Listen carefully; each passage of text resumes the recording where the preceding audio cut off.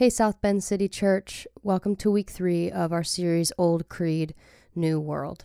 Before we get to that, I just want to remind you of a few things going on in the life of our community.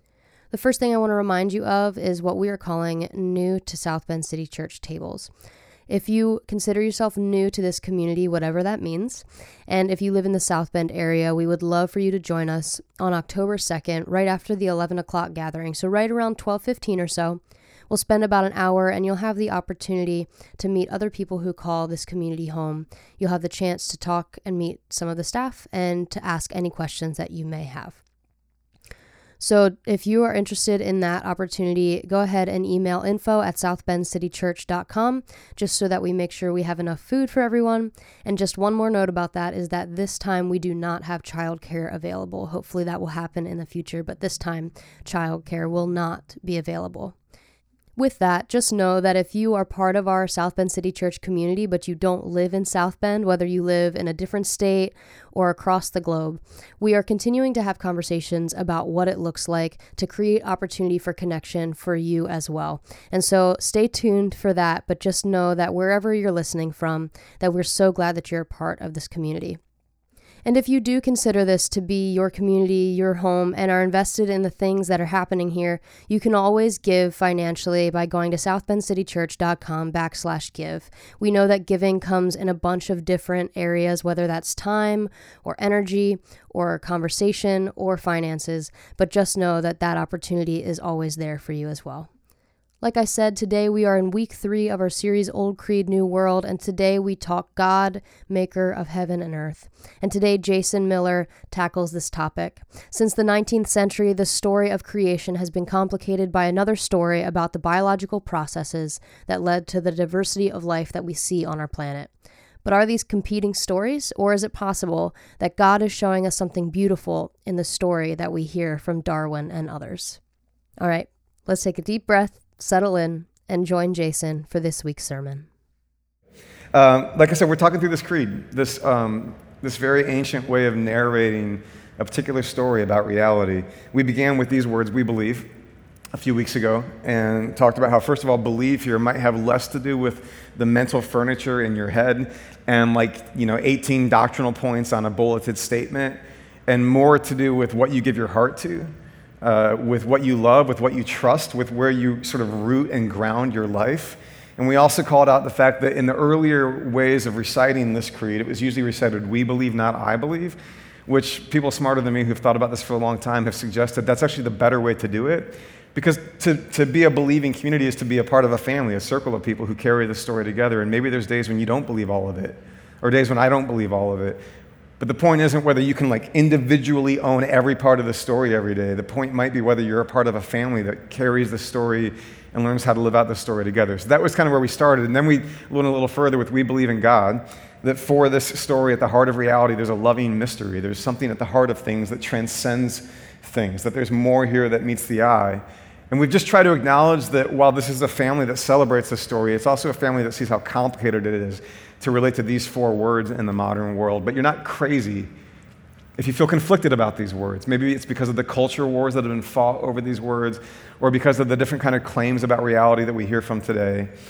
But this doesn't just say we believe in God, it goes on to describe this God in a certain kind of way. And the first words the creed has for God are not God the judge or God the distant one. The first words the creed has for the nature of that mystery are relational words. Words that describe a kind of loving relationship between whatever this story is talking about and us. Words about daughters and sons who are meant to be free and to take good care of one another. So we've made it that far, and today we're going to go a little further. The next line of the creed calls this God the Father, maker of heaven and earth. Let's work on this just for a little bit today. Anybody know what this image is from? Has anybody seen this image in the news in the last few months? Yeah, this is one of the images of that the James Webb Telescope has provided for us. So if you haven't followed this development, a couple of decades ago, we put the Hubble telescope up in space, and it gave us access to incredible imagery from far reaches of the universe. Well, now this James Webb Telescope is farther out with much better capacities to see even more. It's largely taking an infrared light, which is out there, although you can't see it with the naked eye, and it's producing these kinds of images that are allowing scientists to peer like way back in time, because one of the weird things about space is that because light actually takes some time to travel, that you can actually sort of look back in time, back into history, because of light that comes to us today, like maybe got sent our direction a long time ago, which means that with the Webb telescope, we're even getting glimpses of how it is that stars are born. I mean, it's like really compelling, striking stuff, right? And I don't know if you've spent any time with these images, but I have, and they're really quite moving to me. And I was like digging into this, the telescope, and reading some articles about it and listening to some podcasts about it. And as I was digging into it, I heard an audio clip from the press conference where NASA debuted the first images from the Webb telescope. And President Biden was there celebrating this accomplishment. And this is going to sound like I'm picking on Biden. I promise I'm not. Just hang with me for a minute. We don't really do that here. But it just struck me. I was meditating on these images and the kind of expanses that they put in front of us, the kind of scale and scope of the universe that we live in. And I was having all of those feelings, and then I heard this quote as President Biden was sort of talking about what this means. And this is the quote. "These images remind the world that America can do big things."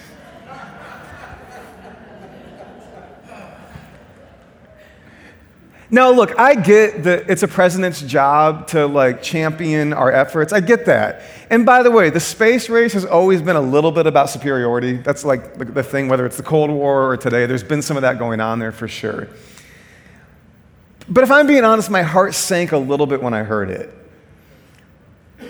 Because I think it's not just me, I think it's often been the case for humanity that when we see creation, when we see the world in its expansiveness, when we get a glimpse at the scope and the scale of the universe that we live in, it has often been a thing that sort of helps us reflect on things that are bigger than us, right?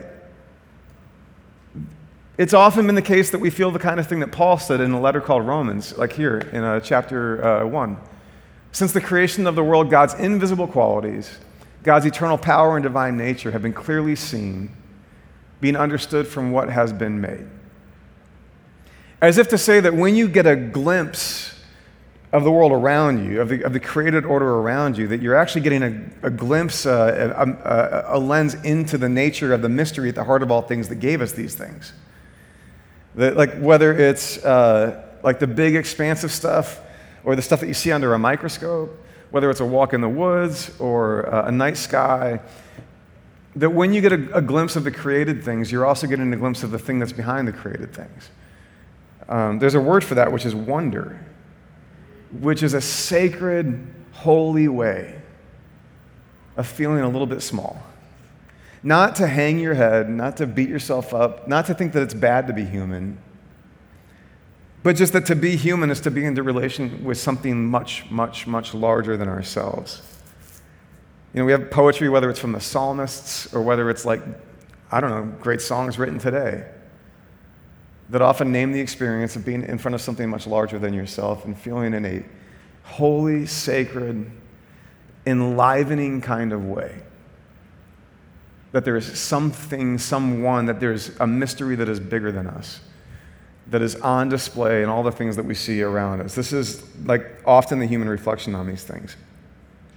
The Creed calls us out right away. We believe in God the Father Almighty, maker of heaven and earth. We believe in a story that says that we are creatures, that we live in a created world with a creator, with an artist behind all of these things. That every day when we set our sights on creation, we are in fact glimpsing something whose beauty is intended. I mean, that can be a gift and a grounding for us in the world that we live in these days, right? What a beautiful way to know your own place in the world. Now, that being said, what I thought would be really interesting today would be to press further into a question, because we're calling this series Old Creed, New World. Meaning we have this old creed. It's come to us from centuries prior. It has narrated Christian faith for believers all around the world through all kinds of different experiences. But we also live in a new world with new questions and new discoveries and new ideas. And I think what's interesting, if Paul is right, that we see sort of the nature of God and the things that God has made, it could also be the case, hang with me now, that you see the nature of God in how things are made. Not just what has been made, but how things have been made. Now, an interesting thing happened in the 19th century, which is a guy named Darwin did a lot of observing, and he asked a lot of questions. And Darwin sort of inherited a whole line of inquiry that preceded him by generations, like many people for generations kind of wondering about how it is that species arrive on planet Earth and all of their varied forms, like how all this works. And of course, I'm talking about like the theory of natural selection and evolution, right? Now, I know you're at church and the preacher's talking about evolution and everybody's heart rate just ticked up a little bit. I know that this has been one of the battle lines, right?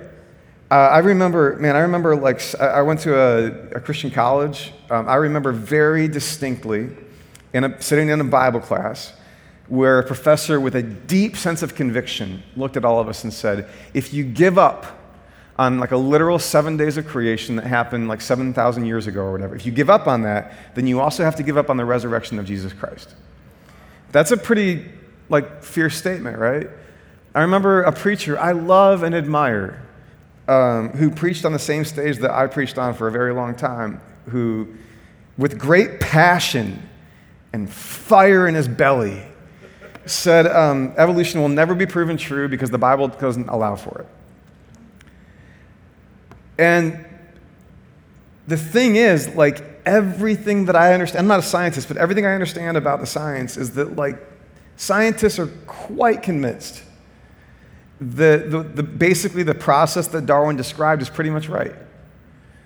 That, like, in the kind of biological observation, it seems to be the case that, let's just kind of like get down to the micro, the concrete version of this, that like when a litter of offspring is born to an animal, that every one of those offspring has different sort of genetic little mutations, little differences, little variations in how they show up in the world, and those contribute to strengths and weaknesses in the world. And that, of course, like with a whole litter of offspring with different sort of aptitudes and physical variations, that in the way that the natural world works, some of those offspring are going to survive better than others because of those little variations, which means they're going to pass those genes on down to the next batch of offspring. And that if you repeat that process not just once or twice or 10 times or 100 times, but if you repeat that process over and over again for 3.8 billion years, you're going to end up with this great variety of species that we see with these incredible adaptations that are just bizarrely and beautifully functional in the environments where the entire diversity of species finds itself living on planet Earth, right? I mean, just like, there's a Reddit sub, you guys know Reddit? I don't recommend it, but I'm on it all the time. Reddit is it's a web forum, and there's some subreddits that just sort of like capture videos of creation at its weirdest and most beautiful. And I will go down that internet hole for hours, right? And yeah, you will see some of the strangest manifestations of life, and yet you will also see some of the most beautiful, peculiar, bizarre adaptations. So we live in this like last 200 years where Darwin comes along and makes a pretty compelling case based on his observations and built upon the thoughts of prior thinkers, that it seems like there's this process that has been going on for quite a long time. And then you kind of combine that biological observation with geological observations about the age of the Earth that seem to suggest that, yeah, like for billions of years, this process has been happening. And for 200 years, Christians have been really conflicted about it. Now, what's interesting is if you go back way before Darwin, you can go back like 1,600 years and find commentaries from great thinkers like Augustine on the book of Genesis, on the creation story, where they say things like, by the way, you know this isn't literal, right? This is way, way before Darwin. You can find some of the greatest thinkers in the church saying things like, you understand this is a theological text. It's doing theological work. Like, you can take that from way before Darwin and fast forward to the time that we live in right now and say, like, maybe Genesis 1, that, in the beginning God created the heavens and the earth, and on day 1 he did this, and on day 2 he did this. In Genesis 2, where, God forms Adam from the dust and the ground and then pulls the rib out of him and makes Eve, that these stories weren't written to protect us from good science, that they were written to do other things.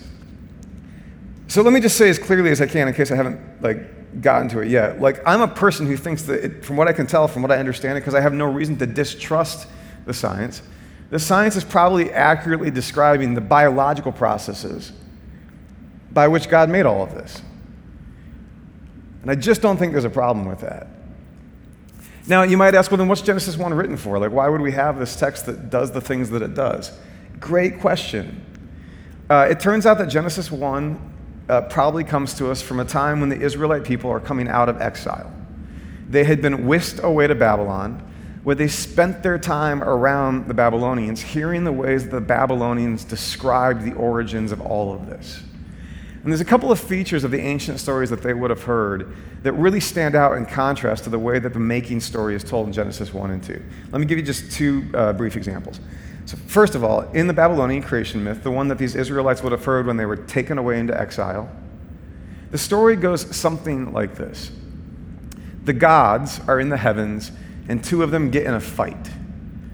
And one of them wins the fight and kills the other deity, takes the carcass of the deity, the dead body of its vanquished foe, rips it in half, and one half becomes the earth and the other half becomes the heavens.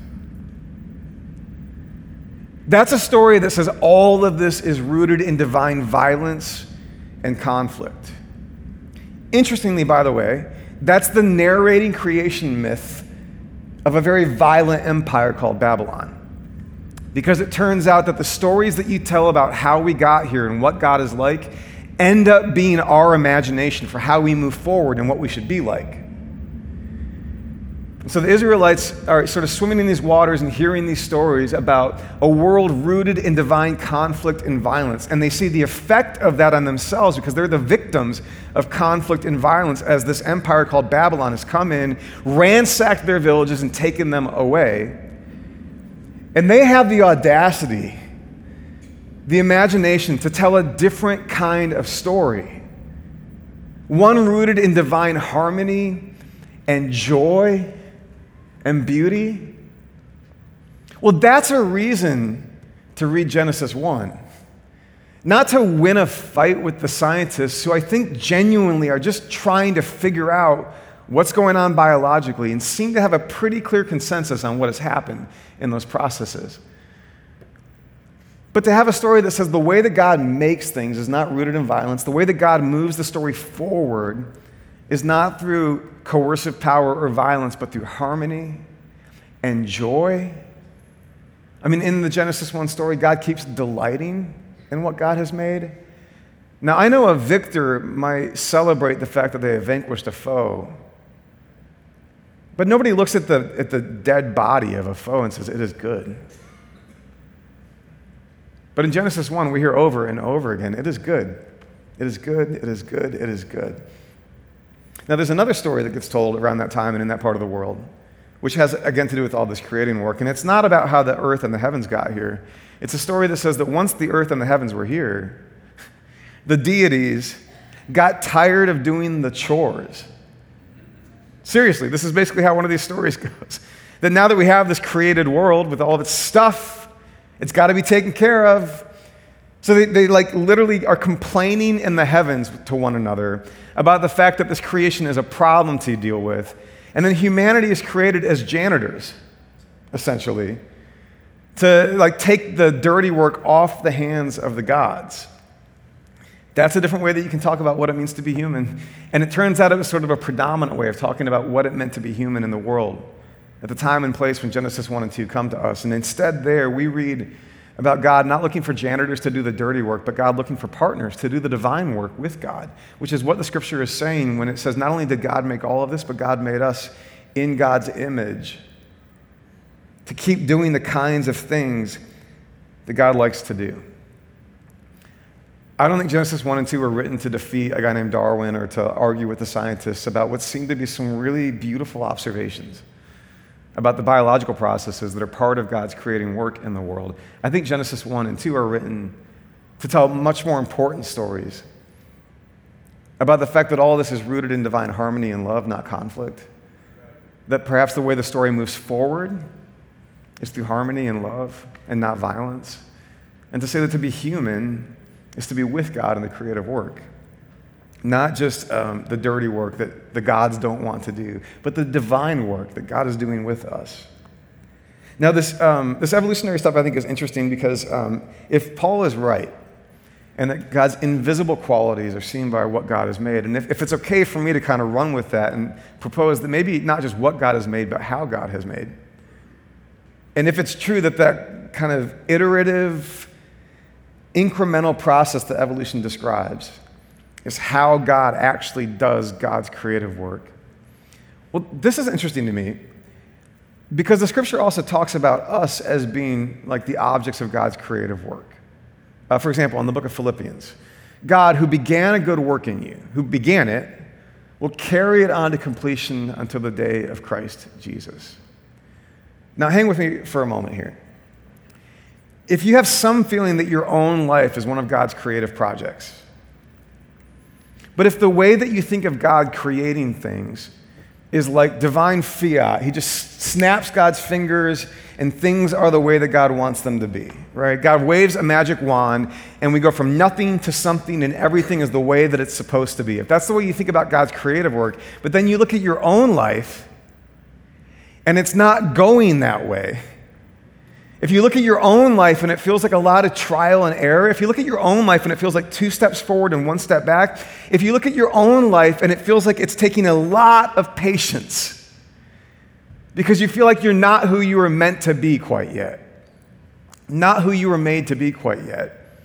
Well, if the only image you have of God making things in the world is one where God just sort of speaks and it is, then maybe you feel like a failure.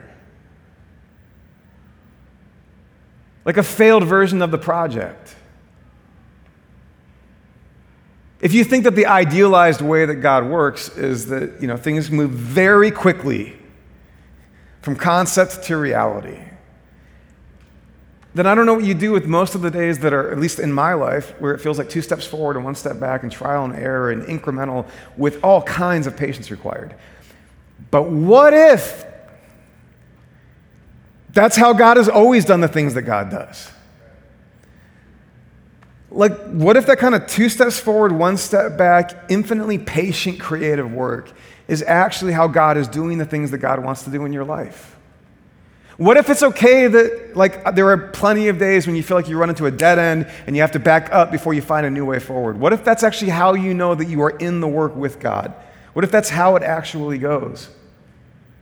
I think a lot of us could stand to be so much more patient with the creative work of our own lives, with the growing up process of our own lives, with the healing work of our own lives. And if you take a step back and you say, wow, what if that's how all of the good and beautiful things around me came to be?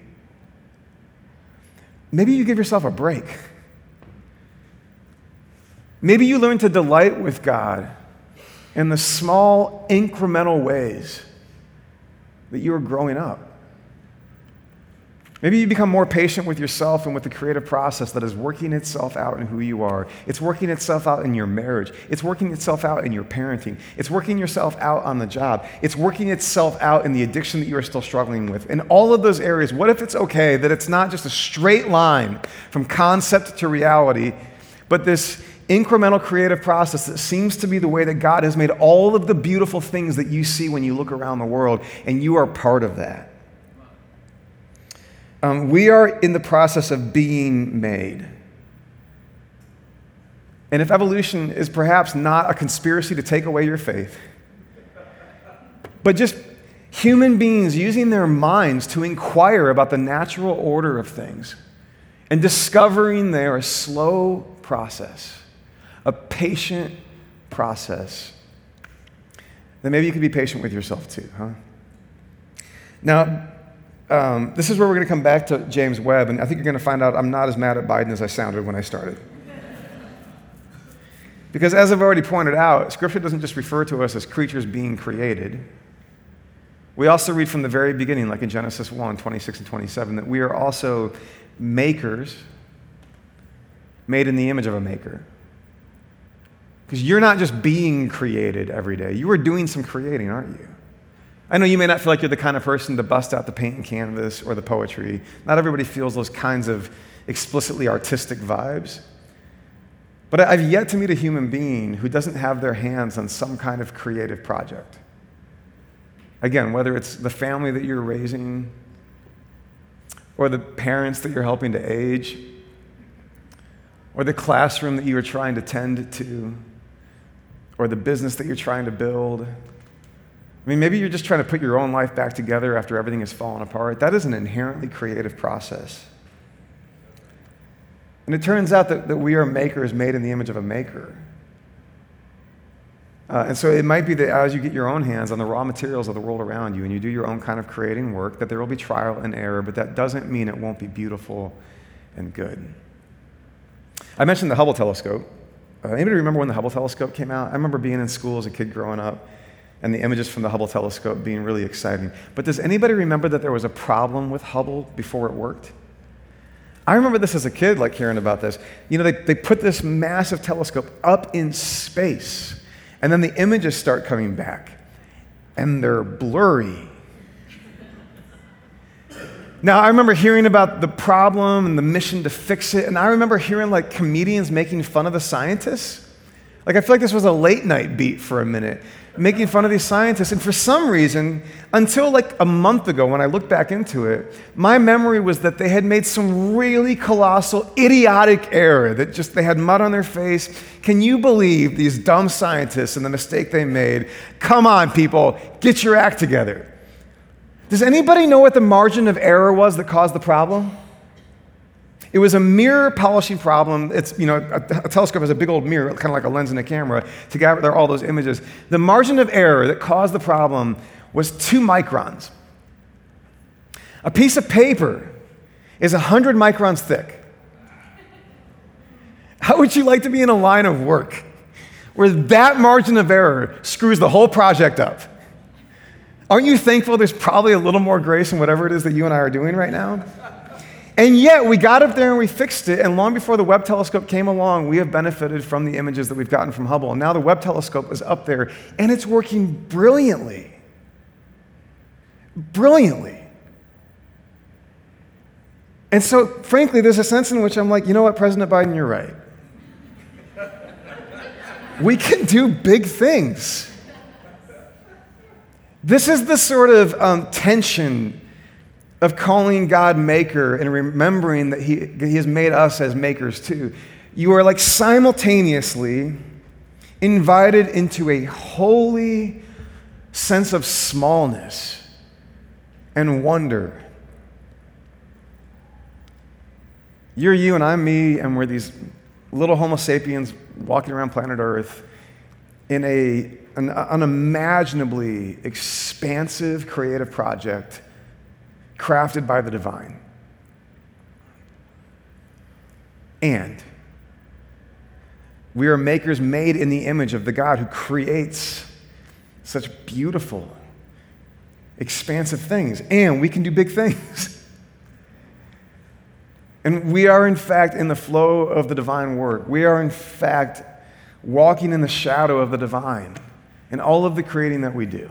And it doesn't have to feel transcendent. It doesn't have to feel like you wave a magic wand and all the creating that you want to create just happens exactly the way you thought. It can be that in the day-to-day grind and the grit of creating all the things that we are creating, of families and classrooms and businesses and neighborhoods and our own lives, in the day-to-day incremental work of all of that, that we are in the flow of the divine doing big things, even when they don't feel big. It is something to walk around this universe sensing that there is a maker behind all of it, an intention behind all of it. That the beauty is not accidental, and neither are you. It's holy to feel small in light of all of that. And it is surprising and profound to simultaneously discover that your own life is being raised up as a maker like the maker. We can do big things. We can send things into space. We can raise kids. We can build factories, and then we can make them beautiful again. We can do big things, not because our egos have gotten us there, but because we are makers made in the image of a maker. and we trust this story.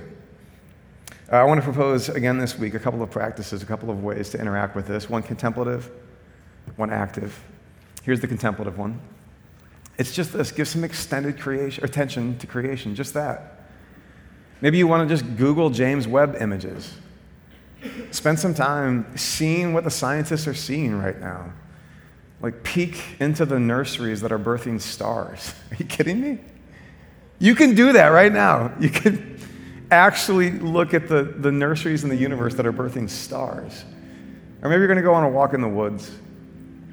Maybe you're going to, rather than looking at the big macro stuff in the sky, maybe you're going to like literally stop and smell a rose. Seriously, maybe you're going to actually just turn toward one little artifact in the created order, and you're going to wonder about it. Maybe you're going to look at a little one in your life who is many days nothing but slobber and spit and snot and the things that go in diapers. And you're just going to let yourself marvel. Just marvel. Like, let yourself be given over into wonder, and don't worry about whether it's dignified. Just fall into it. And as you do, if you don't know what to do with it, great, that's not the point. Just fall into wonder for a moment. And let your soul paradoxically be expanded by its feeling of smallness. Give some extended attention to creation this week. So that would be the contemplative practice for us. And then here's an active one. Create something for the pure joy of it. There's a line of theological reasoning that I think is really, really misguided that says that like God is glory hungry, and so like God needs all this glory. And it's not the way I read the poem in Genesis 1.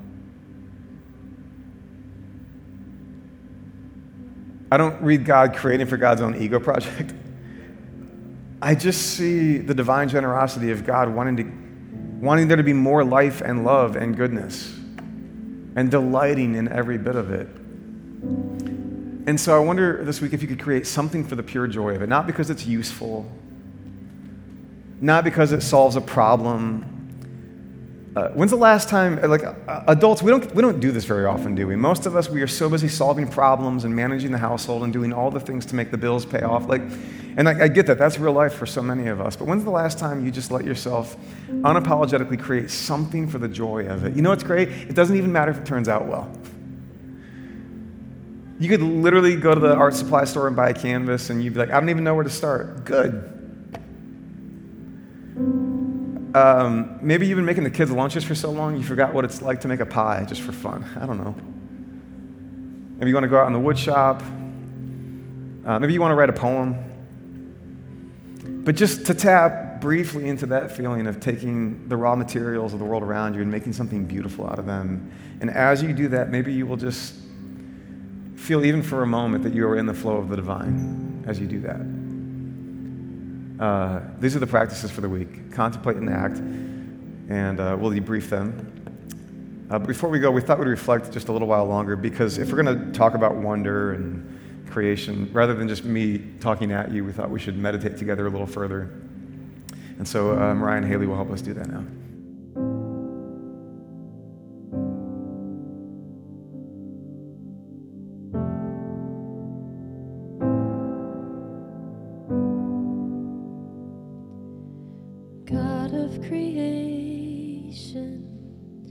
There at the start, before the beginning of time,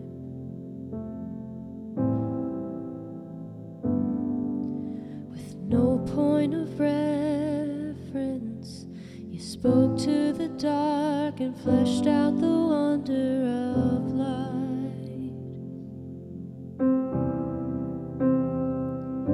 And as you speak, 100 billion galaxies are born in the vapor of your breath. The planets form.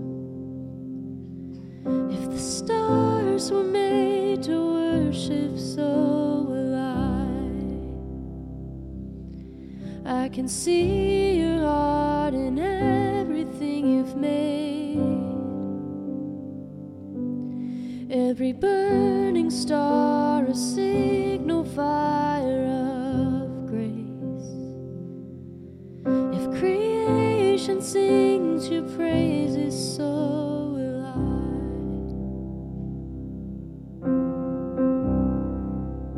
Oh, so will I.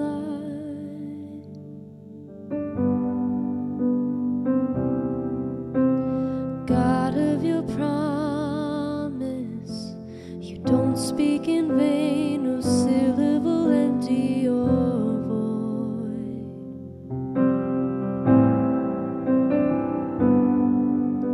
For once you have spoken, all nature and science follow the sound of your voice.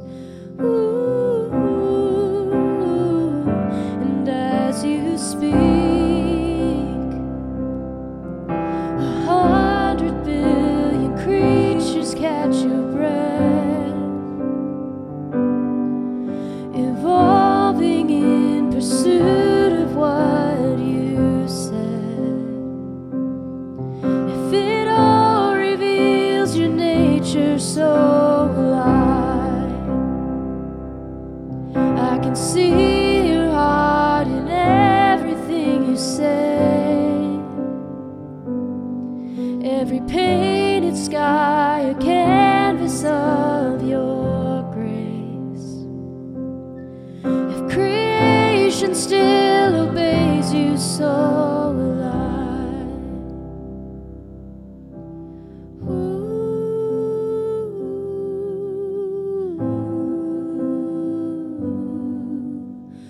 ooh.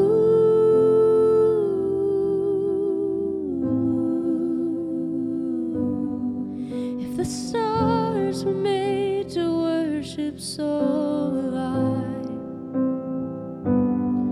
If the mountains bow in reverence, so will I. If the oceans roar your greatness, so will I. For if everything exists to lift you high, so will I. If the wind goes where you send it, so will I.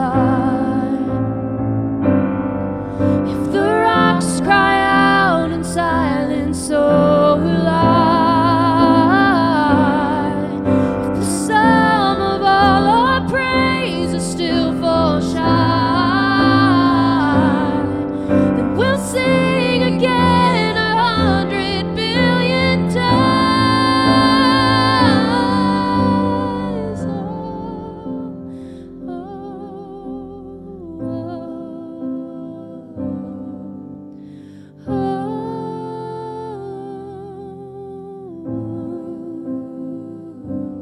And hallelujah, hallelujah, hallelujah, hallelujah.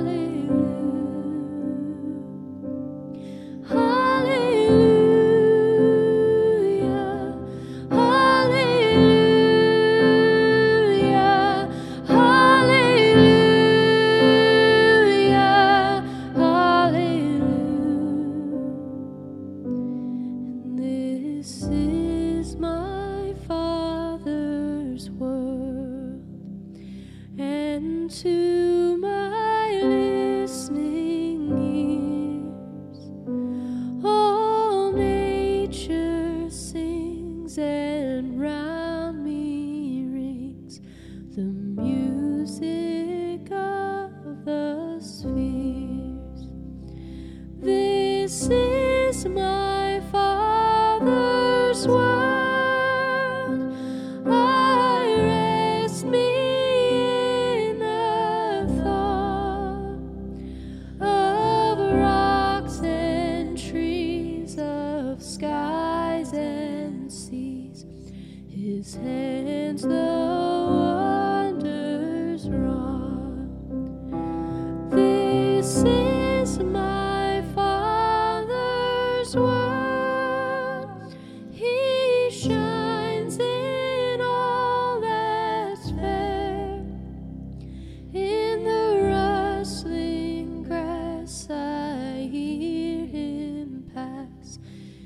speaks to me everywhere.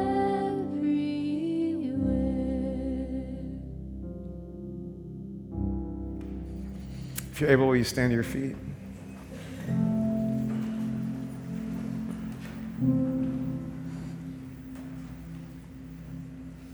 May you know the joy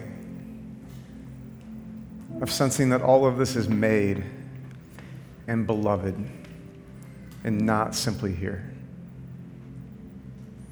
And may you know the joy of sensing that you are made and beloved and not simply here. May you sense the divine hand at work in the slow process of becoming that seems to be God's preferred way of bringing about all this beauty. May you find your own hands at work making beautiful things. And may grace and peace be with you. Amen. Love you all. See you soon.